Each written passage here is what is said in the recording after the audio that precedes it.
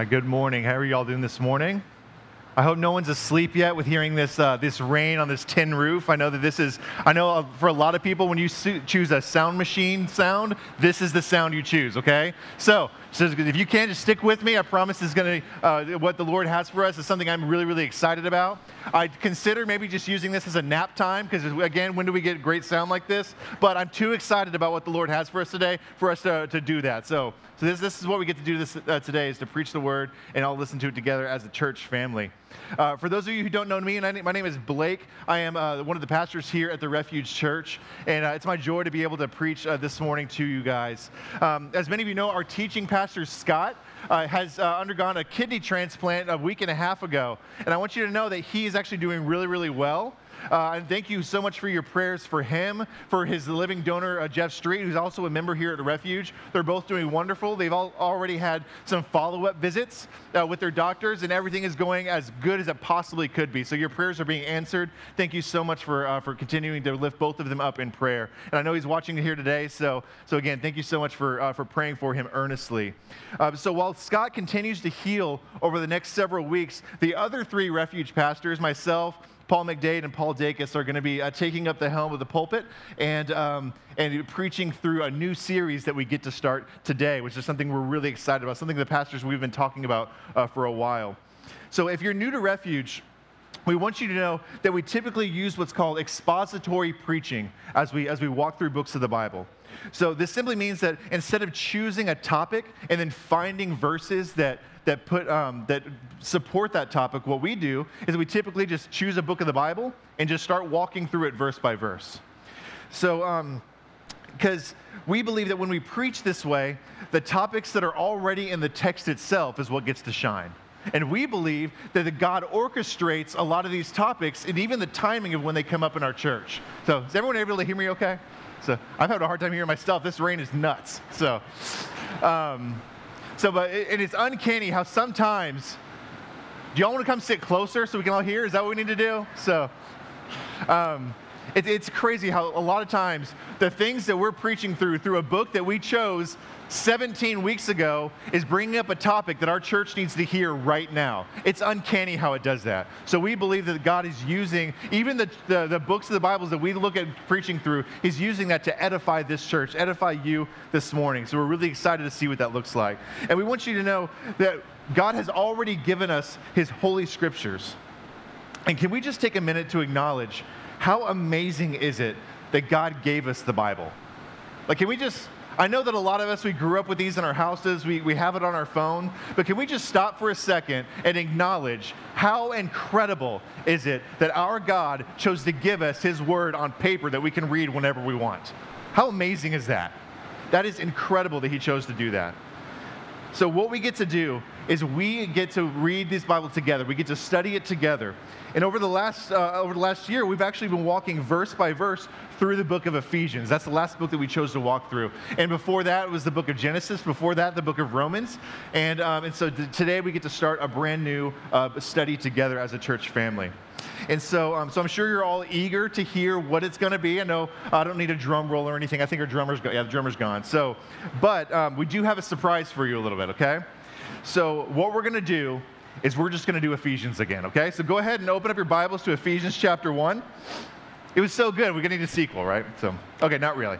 So we're actually going to do Genesis again. So, okay, I'm kidding. We're not doing that. So we do have a surprise for you, though, okay? So as we were looking at doing what is the next book of the Bible that we want to walk through as a church family, the surprise is we didn't choose one book. We actually chose 12 books that we're going to be walking through next. So what that's going to be is together we get to walk through the minor prophets of the Old Testament. So now I know when you think minor prophets, I know for even me, sometimes all of us who are even familiar with the Bible, minor prophets, okay, which ones are those, okay? So, and honestly, that's one of the reasons we're super excited to walk through this, because we get to walk through something that sometimes even we don't really open up very often. So let me ask you this. By a show of hands, who in the last month, when you sat down to read your Bible, you cracked open Zephaniah or Obadiah or Nahum? Anyone? No Nahum fans in here? Okay, Nahum, we got one. So yeah, okay. So you want to come preach? So, okay, all right. So yeah, so it's not something I know when I think of the books of the Bible, I'm going to be honest, the Minor Prophets are not some of the books that my mind first goes to when I think of books of the Bible. But what I want to do is I want to allow the Lord to remind us of something very important that we want to remember as we do this. So what I want you to do is I want you to open up your Bibles and turn to 2 Timothy chapter 3. 2 Timothy chapter 3. Not one of the Minor Prophets, by the way, I know, but that just open up there to me real quick. And what I want you to do, when you get to 2 Timothy chapter 3, I want you to stand with me. We see all the people that looked it up on their phone because they were quick to the draw. Okay, so 2 Timothy chapter 3. We're going to start in verse 14, and we're going to read verses 14 through 17 together. Let me find it in my Bible. There it is. But as for you, continue in what you have learned and have firmly believed, knowing from whom you learned it, and how from childhood you have been acquainted with the sacred writings, which are able to make you wise for salvation through faith in Christ Jesus. All Scripture is breathed out by God and profitable for teaching, for reproof, for correction, and for training in righteousness, that the man of God may be complete, equipped for every good work. This is the Word of God that we get to read together. Y'all be seated. So yes, many of us, myself included, don't first think of the Minor Prophets, but we believe that the Minor Prophets are just as inerrant, just as profitable for us to study, just as God-breathed, and just as wonderful as the other 54 books of the Bible. Wait, 12, 56, okay, I got that. Make sure I got that right. Did my math right. And I can't wait to see what the Lord has in store for us as we open these scriptures together. So what we're going to do today, since today is when we're starting this study of looking at 12 books of the Minor Prophets together, we're going to take a look at the 12 books of the Minor Prophets from a high overview perspective. That way, as we look more closely at each one over the coming weeks and months, we'll have the proper perspective in which to study them. So in other words, today we're going to look at the Grand Canyon from 30,000 feet before we start canoeing through the Canyon River over the next weeks and months. That's what we're going to do today. So to orient ourselves as we dive into these books, we're going to look at three things. We're going to look at who were the prophets, and maybe even answer the broader question of what is a prophet to begin with, because it might be different than you think. We're going to look at where these books are within the canon of Scripture and where they fall in history and even the social context around them. And then lastly, we're going to look at why God chose to give us these books and His Holy Scriptures and what they do to help us learn more about Him and what He's done for us. So as we begin to dive in to looking at the Minor Prophets, let me pray for us. God, thank you so much for choosing to give us your word. God, how loving of a Father you are that you didn't just sit up in the clouds and wait for us to figure it out. You spoke to us through the prophets and through the writings that you give us in this Bible, God. Thank you so much for giving us the gift of your word that we can read and we can own and we can study whenever we want. So God, as we continue, as we start to look at this, the Minor Prophets today and over the next coming weeks and months, God, I pray that you allow us to see it in a new light, that Holy Spirit, you allow us to see how it is profitable to us today, how it is able to grow us up in more Christ-likeness, God. We know that it can do that. We're looking forward to seeing the surprises you have in store for us as we open some of these books of the Bible, ones that we admit sometimes we don't open very often ourselves, God. So God, we love you. Thank you for giving us the Minor Prophets, and thank you for allowing us to walk through it as a church family. We can't wait to see what you have in store for us. We love you, and we pray this in your name. Amen. So who are these guys? Who are the prophets? And what is a prophet? I guess we should answer that question. So let me ask you all a question, and I'm going to ask this question. I really want to hear some of your answers. When you think of the word prophet, what comes to mind? Elisha, okay. What else? Isaiah, okay. What else? What's the first thing that pops into your mind? What's an image that you have in your head when you think of a prophet? A soldier for the truth. A soldier for the truth. That's a good one. Yeah, there's lots of things that pop into our minds when we think of the word prophet. Now, I'm going to be honest with you.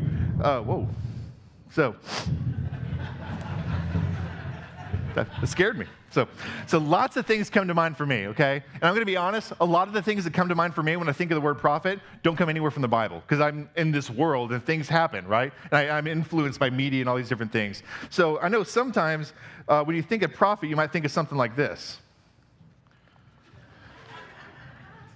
So, or for those of us younger folks who have no idea who this guy is, maybe you think of something like this, like the Oracle from the Matrix, right? You think of these people these mystical people that through some kind of trance and levitating, they're foretelling the future or something like that. That's the image that some people come to mind when they think of things like prophets. So, and this is where we have to be careful though, because we must allow Scripture, and Scripture first, to be the thing that shapes our idea of biblical themes. So we have to ask, what does the Bible say prophets are? Well, let's look at some of who the prophets are that we see throughout Scripture, and let's look at some of these examples. Actually, the first time that we see someone called a prophet in Scripture is actually way back in the book of Genesis, a book that we studied not too long ago in chapter 20. So in a dream, God says this to Philistine king Abimelech.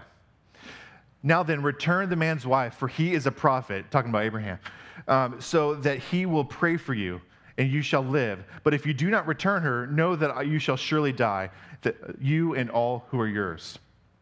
So this passage, as a reminder, is talking about when Abraham lied to Abimelech, fearfully calling his wife his sister instead of his wife, right? And then another example we have in Deuteronomy. And there has not arisen a prophet since in Israel like Moses, whom the Lord knew face to face. So we have Abraham, we have Moses, and as we continue to look at more and more of the people that God chose to call prophets, we see a theme start to emerge as we look at their lives. And the most important theme that I'll first point out is this: a prophet is chosen by God. Over and over in Scriptures, we see that the people that God chooses to serve as prophets usually aren't aspiring to the job. They don't train for years and years hoping to get picked to be one of God's prophets. God simply chooses them for lots of reasons, I assume. And the reasons I have to assume is because a lot of those reasons just aren't made known to us. We don't know why he chooses to choose those people most of the time. I mean, sometimes it'll say something like that person was seen as righteous in the eyes of God, but that's usually about it. And even more, some of these guys, we know very little about them.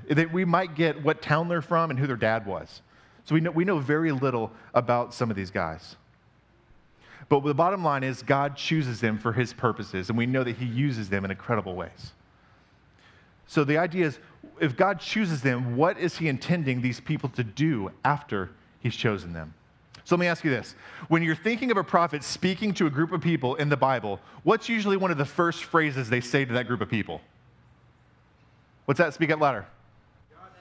God says this. Or yeah, or if you're kings speak, thus says the Lord, right? So, yeah, this is normally a phrase that we see them say a lot. What they don't say is, all right, guys, gather around. I have a pretty good guess of what God has to say for us. That's not what he's saying. Thus says the Lord. They're speaking with an authority that God is giving them by speaking through them as his mouthpiece at that time. They're not guessing. The Lord is specifically and clearly speaking through them. Now, those messages that those prophets are giving to them range in a lot of different things, whether it be warnings, rebuke, encouragement, reminders, lots of other things. And yes, sometimes these prophecies do foretell of future events on the horizon. I mean, a lot of them foretold the coming Messiah, Jesus, which is amazing. And that's a whole other sermon by itself that I'm sure we'll get to as we start looking through this. But with all this in mind, perhaps the simplest answer to the question, what is a prophet, is simply this. A prophet is someone chosen by God to speak to his people on his behalf. It's a very simple, boiled down answer to it. God is a good father, and he loves his people a lot. And he didn't leave us to guess what he wants or what he's thinking. He gave us the prophets in his love for us. And through them, a large part of the scriptures were written in order to speak to us. How wonderfully and gracious of him to give us his word through these people and through these writings. And while we're here, I also want to mention that prophecy is one of those gifts that aren't just in the Old Testament, but in the New Testament as well. These aren't just dusty Old Testament guys, okay? So in Acts chapter 2, during the sermon at Pentecost, as the church was bursting onto the scene, the Apostle Peter says this in his sermon. And in the last days it shall be, God declares, that I will pour out my spirit on the flesh. And your sons and your daughters shall prophesy, and your young men shall see visions, and your old men shall dream dreams. Even on the male servants and female servants, in those days I will pour out my spirit, and they shall prophesy. So with these words, the Apostle Peter is actually quoting the Old Testament minor prophet of Joel in his first sermon to the people of Pentecost. So this goes to show that prophesying isn't just in the Old Testament, but it has its place in the New Testament as well. Remember, prophecy isn't just the mystical future foretelling, okay? It's simply God choosing to speak through someone to build up his people and strengthen his church. That is the purpose of prophecy. That is the definition of biblical prophecy. So let's keep going. So now that we've answered who, let's look at where this happens. So we have to answer the question, where do we find these books? Let's first look, where do we find them in the context of our Bibles? So as you know, our Bible is made up of 66 books spanning multiple writers over the course of multiple centuries. And I say writers specifically because we believe that all 66 books of the Bible were authored by the Holy Spirit, guiding the words of the writers. So I want to make sure we're making that distinction as we look at how these books were written. And we also believe that all 66 of these books tells a grand narrative story of God rescuing his people through Jesus, God incarnate, God with us. All of this Bible points forward or back to that event happening of God rescuing us through his son Jesus. And as we know, the Bible is broken up into two different testaments, the Old Testament and the New Testament. The Old Testament looking forward of the fulfilled promises that God has for them, and now in the New Testament looking back and understanding the implications of what God has already completed on the cross for us. 39 books in the Old Testament, 27 in the New Testament, if you're any of those counting. And these two separated by the life and the work of Jesus Christ. And the Old Testament, if we're looking at that, can actually be further separated down, because what we're doing, we're drilling down to where we're at for the minor prophets. So the Old Testament can be broken up actually into 4 different types of literature that are all grouped together. So the first group that we have are the first 5 of the books called the Law, which are attributed to the great prophet Moses, also called the Pentateuch or the Torah. Genesis, Exodus, Leviticus, Numbers, and Deuteronomy, the first 5 books of the Old Testament. The next group is we have the 12 books from Joshua through Esther that tell the story of the nation of Israel, God's people set apart. And if you haven't read these books here in the history, you got to read them, because it's a roller coaster of action, deception, heroism, deep faith in the promises of God. I mean, it really is action-packed. I mean, if you talk about like tent pegs through people's heads, like crazy stuff, okay? So there's lots of cool stuff you got to read through that. So if you haven't read it before, it really is amazing to see how God has carried his people through that time. Next, we have the books of poetry, Job, Psalms, Proverbs, Ecclesiastes, and Song of Solomon. Poetry full of emotion, ranging from the highest of joys to the lowest of despairs. Songs of worship to our Father in heaven, and also songs of frustration when we don't understand why God's doing what he's doing. They're just honest. They're speaking honestly to their God, which is something our Father in heaven wants us to do. We get to speak honestly to him. And then lastly, getting closer to home for us, I'll try to flip my page, we have the 17 books of the prophets. Now, looking more closely at the prophets, those can actually be further broken up into 2 different categories. The first 5, the longest of the prophecies, being the major prophets, Isaiah, Jeremiah, Lamentations, Ezekiel, and Daniel. These are the prophets we usually think of when we think of biblical prophets. And then we have the minor prophets. And this is where we're going to find our focus for the next several weeks and months. So here's what I want you to do. To get familiar with them, we're going to name them off. I want you to name them off with me, okay? Here we go. Hosea, Joel, Amos, Obadiah, Jonah, Micah, Nahum, Habakkuk, Zephaniah, Haggai, Zechariah, and Malachi. That was fun. Yeah. So yeah, By the way, Zephaniah, Zechariah, 2 different books, okay? So I know there's a lot of us, we're not real familiar with these, but this is something we get to do over the next several weeks and months. We get to walk through this together, which is really, really exciting. So in our Bibles, we have the 12 books of the minor prophets that fall at the end of the Old Testament, the last words spoken by God to his people before the incarnation and the birth of Jesus Christ. The reason they're called the minor prophets, though, is simply because they're a lot shorter than the major prophets. So, for example, if you look at the book of Isaiah, it's 66 chapters. If you take all of these books and combine them together, it's 67 chapters. So they're just a lot shorter than that. And in fact, some of these, most of them, they just average just a handful of chapters. One of them is one chapter for that, so they're just a lot shorter. In fact, some of the earliest manuscripts we've been able to find of the minor prophets are actually found on one big scroll, 12 of them. So the early church, even though they're definitely individual books, the early church probably read them as a collection of books altogether as they were passing these around between church and church. So now that we know where they fall within our Bibles and how they differ from other parts of the Bible, let's look at where the minor prophets take place in a timeline of history. So I know this looks like a lot. Just trust me, stick with me, okay? I know it's a chart. I get excited about charts. I don't know if y'all get excited about charts, but yeah, so this is where we're at. But I wanted to show you where we fall within the timeline of history. So what we have is, this is the timeline. On the far left, we have the books of, starting with the reign of King David, all the way through the writing of Revelation. And you can see right here in the middle being the separation between the Old Testament and the New Testament, between the end of Malachi and the beginning of the book of Matthew, which is actually separated by about 400 years of silence before Jesus was born. And so zooming in a little bit further to the Old Testament, what you can see is that all of these books of the minor prophets that you can see down here at the bottom correlate with a lot of the changing over of the guard of kings that you see. So you can see that a lot of these prophets, their lives are overlapping a lot of the changing of kings from kings to kings to kings. And that's something that we'll continue to see as we study through the minor prophets. In fact, when you're thinking about the timeline of the minor prophets, there's two big things that you'll see mentioned throughout these books.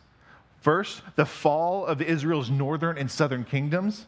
And secondly, the kings that rule those kingdoms. That's something we're going to continue to see over and over and over. And that's the context in which they're writing. Because honestly, a lot of those kings, not good dudes, okay? And they're speaking against them. And you can see the kings changing over in this timeline. So when reading studies of the minor prophets, you'll often hear these books placed in relation to what's called the exile of Israel. And this is where you'll usually see this. And you can actually see that right here at the top. So you can see right here is the fall of Israel. And then you have the fall of the southern kingdom as well. And so this is usually where you hear them talk about that this book was written pre-exile or in the exile or post-exile. That's simply what that means. It's tracking where they fall in relation to when the northern and southern kingdoms fell. And that's something that's going to be very important to remember as we start walking through what these guys are talking about through the minor prophets' writings. So this is one of the most helpful ways to think about it. When you're speaking as a warning to God's people, you'll hear them warn of coming destruction, or you'll hear the reminders of what has already happened and why. So pre-exile, exile, and post-exile. This is the context in which we have, and we see them falling to evil, either evil kings within themselves, or you see them falling to oppressive nations around themselves. So it's not a good situation for them most of the time. So for the people that time, it may have seemed very glum. It might have seemed like the end of times. But we know on this side of history that it was just the beginning of a beautiful story that God is writing as his plan to rescue his people continues to unfold. Amen? So it might seem like we might get blinders and think, oh my gosh, this is terrible, but we get the pleasure of seeing history unfold and seeing his promises fulfilled. And this is what takes us to the most important question. Why? Why were these books written? What was God's purpose in giving these prophets to the people of that day? And why did God preserve their words and writings for us to study right now? These are the questions that we'll be dissecting over the next weeks and months as we look more closely at the 12 minor prophets. But there are two overarching themes that we'll see interwoven throughout all of them. And to illustrate these overarching themes, I want you to take a look at some excerpts of some of the books we're going to be studying over the course of this series. The first is from Amos. For I know how many are your transgressions and how great are your sins. You who afflict the righteous, who take a bribe and turn aside the needy at the gate. Next we see in Zechariah, do not be like your fathers, to whom the former prophets cried out, thus says the Lord of hosts, return from your evil ways and from your evil deeds. But they did not hear or pay attention to me, declares the Lord. And lastly, in Nahum, we read, who can stand before his indignation? Who can endure the heat of his anger? His wrath is poured out like fire, and the rocks are broken into pieces by him. Over and over throughout the prophecies, we see the prophets pleading with the people of Israel, and sometimes even other nations, to turn from their wicked ways. And these prophets, as we'll see, were met with varying degrees of acceptance. Some outright rejecting the words of the Lord through these prophets, or others turning to repentance right away. Again, our God is a loving Father who seeks to protect his people, sometimes even protecting them from their own wicked hearts. I know I've seen that and do that for me too. I'm sure I'm not alone. The first thing we see is a call to repentance. That's the first theme we're going to see going over and over throughout all the minor prophets, is a call to repentance is one of the major themes we'll see. And the second thing that we'll see is actually how the minor prophets urge them to do that. They call them to repentance, and then they tell them why they should do it, and which is actually illustrated in the next verse in Nahum that we just read. The Lord is good, a stronghold in the day of trouble. He knows those who take refuge in him. So the two themes we see, calls to repentance and reminders of God's goodness. Those are the two major themes that we will see over and over and over as we walk through these 12 books of the minor prophets. And this answers the question of why. The reason God gave his people the prophets was to urge them to follow him again as they turn away over and over, because he is good and he loves them and wants what's best for them, like the loving Father that he is. So you might be thinking, okay, that's cool, I guess, but what does that have to do with us today? Well, I'm glad you asked. So what I want you to do is open your Bibles and turn with me to Romans chapter 11. And while you're turning there, this will help answer the question of what does the minor prophets have to do with us today? So we'll be in Romans chapter 11. We're going to pick up in verse 11. Romans 11:11. So I asked, did they stumble in order that they might fall? They being the bloodline descendants of Israel.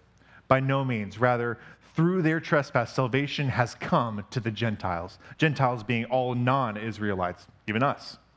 So jump ahead to verse 17. But if some of the branches were broken off, and you, although a wild olive shoot, were grafted in among the others, and now share in the nourishing root of the olive tree, do not be arrogant toward the branches. If you are, remember, it is not you who support the root, but the root that supports you. Then you will say, branches were broken off so that I might be grafted in. That is true. They were broken off because of their unbelief, but you stand fast through faith. Do not become proud, but fear. So what the Apostle Paul is saying here boils down to this. The family of God, God's chosen people, are no longer just the bloodline descendants of the Israelites. Now, anyone through faith in Jesus Christ can be called part of the family of God. That's good news, is it not, church? That's good news. I mean, think about it. Paul uses the analogy of grafting in a tree branch into an olive tree. And even though we aren't part of the original plant, we get to be grafted in, made part of that organism, and enjoy all the benefits of being there without distinction. For all of my gardeners in there, you get what that means. Y'all, think about this. Like, how amazing is this? We get to be part of God's family. I mean, are you catching the immense gravity of what that means?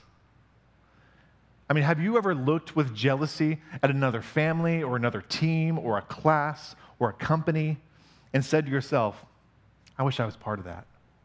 Of course you have. I mean, we all have. I have. Well, guess what? The best family, God's family, is open to those who believe. One chapter back in Romans, we were just in Romans 11, and Romans 10 says that if you confess with your mouth that Jesus is Lord and believe in your heart, with your whole being is what that means, that God raised him from the dead, you will be saved. You will be made part of God's family. Not just an acquaintance. You won't just be made a friend. You won't just be made a buddy. You won't just be made that weird uncle that everyone hopes doesn't show up to Thanksgiving, okay? So you get to be an adopted son, an adopted daughter of the King of Kings with full access to the throne room of God, full access to the Most High God, our Father in heaven. Y'all, do y'all see what a big deal that is? We get access to him because of what Jesus has done for us. That is a big, big deal. And I hope that we don't ever lose our awe of thinking about what he has done for us and what the implications of that mean. A dirty sinner like me gets to walk up to the throne room of God and talk to God. It's incredible. And he doesn't see my sin. He sees the sacrifice of his son in my place. How beautifully amazing is that? So as we look at the prophets speaking to the family of Israel, we can glean many of the same messages to our lives today. Because through Jesus, his followers have been made part of that same family that the prophets were speaking to in the minor prophets. However, although we share in the benefits of being part of God's family, we are still subject to the warnings we'll read about throughout the minor prophets. The overarching themes we'll see in the minor prophets also apply to us. We too are urged to repent. Whether you're already a Christian or if you're not a Christian, you are being called by the Most High God to repent of your sins and give them to him. Following the story of the Israelites, God's chosen people through the Old Testament, what you'll see is this constant back and forth, over and over of them following and then rejecting God, and then God calling them to repentance and coming back. Just this over and over, back and forth. Does that sound familiar? It does when I look at my life. I'm sure it does when you look at yours. How often, even in the last week, did we reject God? Now, you might say, hold it, I didn't reject God. I mean, right, you might not have outright said, God, go away, get out of here, but your actions speak louder than words, don't they? When we sin, we're essentially rejecting God. When we sin, what that says to God is, I know better than you do. When we sin, what that says to God is, I don't believe you're as good as you say you are. When we sin, what that says to God is, what you've given me isn't enough. Let's get more practical. When you look at your neighbor's new car or the new house with jealousy, what you're saying to God is, what you've given me isn't good enough, and that thing will make me happier than you will. When you use a harsh, mean-spirited, defensive word with your spouse, what you're saying to God is, my reputation is more important than hers or even yours. When you gossip about a coworker or classmate that you don't like, what you're saying to God is, loving my enemy isn't that really important. You must have been lying when you told me to do that. At its core, all of our sin is the outpouring of our wicked hearts rejecting the goodness of God. We are placing ourselves in the place of God in our lives. Our sin is an attempt to make ourselves the gods of our own universes. And I got news for you. You make a terrible God. A lot worse than I do. I'm just kidding. We all, even me, we all make terrible gods. But we keep trying, don't we? We keep trying to make ourselves the gods of our own universe. But what strategy did the prophets most often use to call the people to repentance? Calls to repentance, and what was the other thing? Reminders of the goodness of God. Reminders of God's goodness. Today, people of Refuge, whether you're your first time here, you've been a family for a long time, you got a friend drug you here, you are being called to repentance right now. But God isn't saying repent or else. He's not has this finger in your face waiting for you to scare you into repentance. The minor prophets often foretold of what is going to happen in the future. But for us, on this side of history, the reminder of God's goodness isn't something we're reminded of a promise he will fulfill in the future. It's reminding us of something he's already done in the past. It's reminding us of the finished work of Jesus on the cross at Calvary. Amen? Our posture of repentance doesn't have to be, okay, God, I'm sorry, I'll white knuckle it and I'll try harder next time. No. Our posture of repentance on this side of the cross can simply be, I'm a sinner, God, but thank you for paying for that sin on my behalf, something I couldn't do for myself, by sending your Son to take the punishment in my place. Do you see the difference between those postures of repentance? That is what the ultimate demonstration of God's goodness and love for his people, that while we were sinners, Christ died for us, those who confess and believe in him. So, over the next weeks and months, as we walk through the 12 minor prophets, let's keep this in mind. God loves his people. God calls his people to repentance. We get to be his people through confession and belief in Jesus. We get to be reminded of the goodness of who he is and what he has done for followers of Jesus, the chief of which is his selfless sacrifice on the cross in our place. Let me pray for us.